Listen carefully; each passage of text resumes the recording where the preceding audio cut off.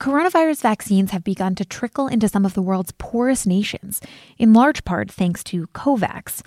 That's the World Health Organization-backed initiative to distribute vaccine doses equitably.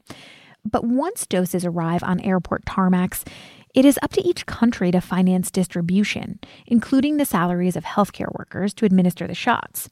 In many cases, that funding isn't readily available. The Post's Miriam Berger reports that the flow of vaccine doses COVAX has supplied so far remains relatively manageable.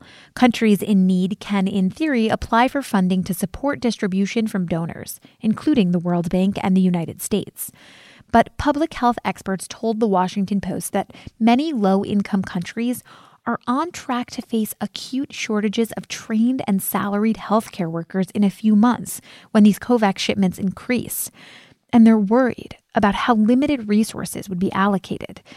Many African countries have a low number of health personnel per capita. By some estimates, coronavirus vaccine rollouts would take 10 years in some poor countries if they were to rely only on existing healthcare worker capacity. Policymakers are having to consider not just the number of workers available to administer the shots, but they also need to train and fund additional staff and conduct community outreach to dispel vaccine hesitancy.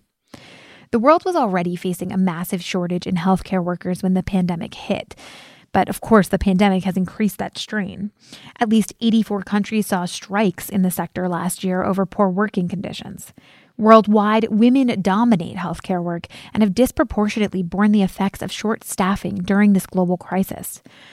And while COVAX is intended to help even out vaccine distribution, the focus on getting doses to countries has overshadowed other factors, like the number of healthcare workers available to distribute them.